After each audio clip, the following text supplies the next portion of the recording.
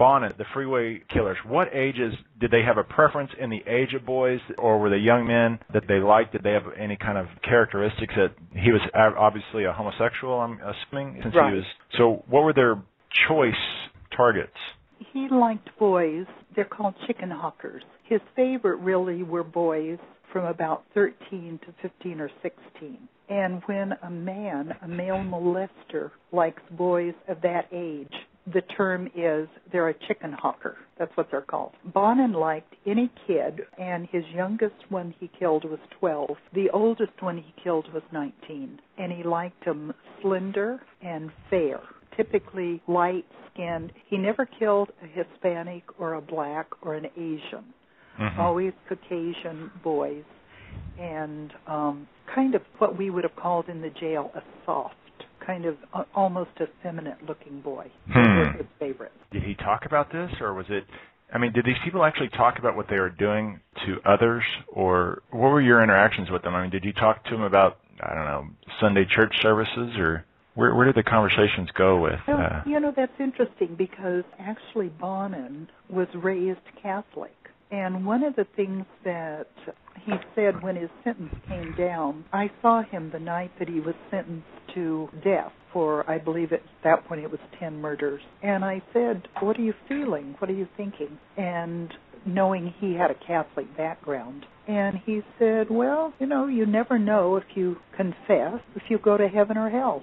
And I thought, oh, my God, no, this guy, he thinks he still may get into heaven if he confesses at the last minute. But I can see that.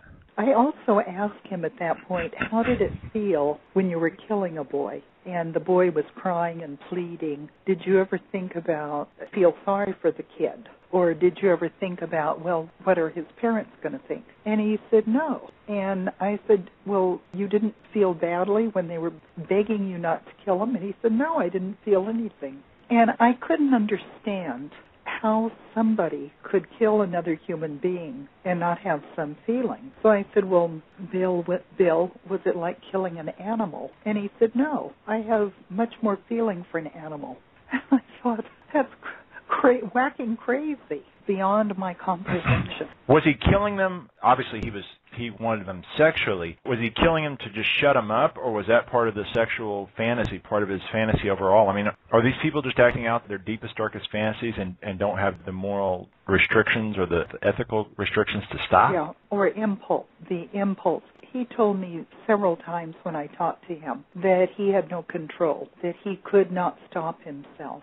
And he said that the thing was that when he got feeling really agitated and nervous and really uptight, if he would go out and kill a kid, then he would feel relaxed again. And at first, he did have sex with them, and he would brutally rape them. And then later on, after about the fourth killing, I have his handwritten confession. He said after the fourth killing, he realized that it wasn't the sex anymore. It was the act of killing that he wanted, that it wasn't really the sexual release, and that it was the power over life and death, that he had this child's life in his hands, and that's what got him off. I mean, if you're looking at the physiological aspects of this, I believe that's what I'm looking for here. Do they have some kind of miswiring in their brain where they get a sexual type impulse from this? I mean, I'm thinking sex. That's the only thing I can think of, or money maybe, that I go, ooh. But these people are actually going, ooh, about murder. About killing. Yeah. Just the act of killing. Yeah, that was what he liked most. I've come to the conclusion that in order to have a serial killer, there have to be several components. And I think one of them is, I really think it's partially genetic.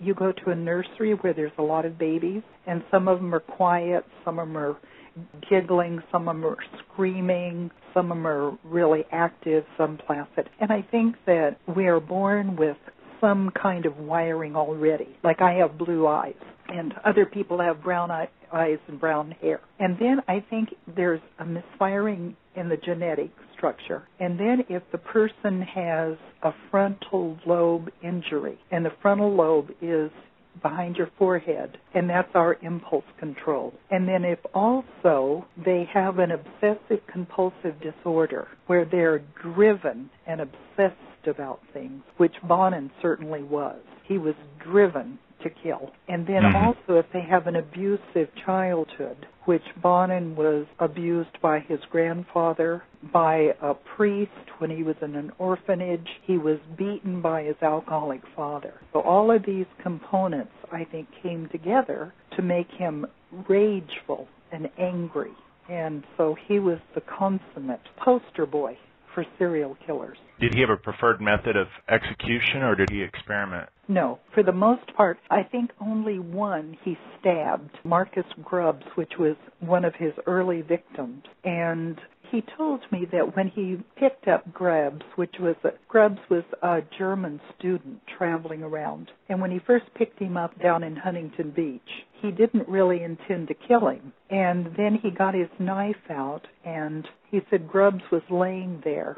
And he talked Grubbs into letting him tie him up, hands and ankles, for sexual excitement. Grubbs went along with that. And then Bonin said he got his knife, and he began to run his knife up and down this boy's body. He enjoyed the curvature and almost hairless body. And then Bonin said to me, I just got it in my mind to stab him. And he did. He stabbed him in the arm. And when he did, the kid went kind of crazy, Bonin, and began to thrash around and got himself loose from the bonds. And then he began to hit Bonin. And when he did that, then Bonin began to just stab blindly. Ultimately, the coroner said there were something like 77 stab marks to this boy's body.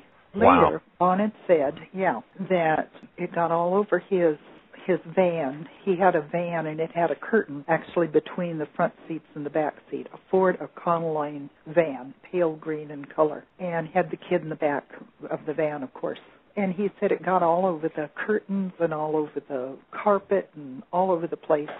And so he decided he wouldn't ever stab anybody again. It was too messy. So from then on, he always strangled the boy, and almost always, in fact, I don't think there was any exception at all, he would strangle the boy with his own T-shirt put around his neck, but that was his way he killed all the other kids.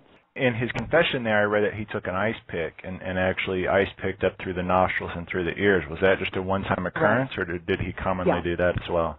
Just the one time? That was just the one time. Now, they found one body had been really mutilated, and his penis had been cut off and was found a few feet from the body. And Bonin denied to me that he did that. And one of the other killers, whom I still write to actually, Jim Monroe, he was one of the ones that killed with Bonin, he said he did it. Supposedly it was Vernon Butt's idea to do the ice pick thing. Mm-hmm. So that wasn't always Bonin's big thing, to use different tools. He just liked to strangle them. Wow.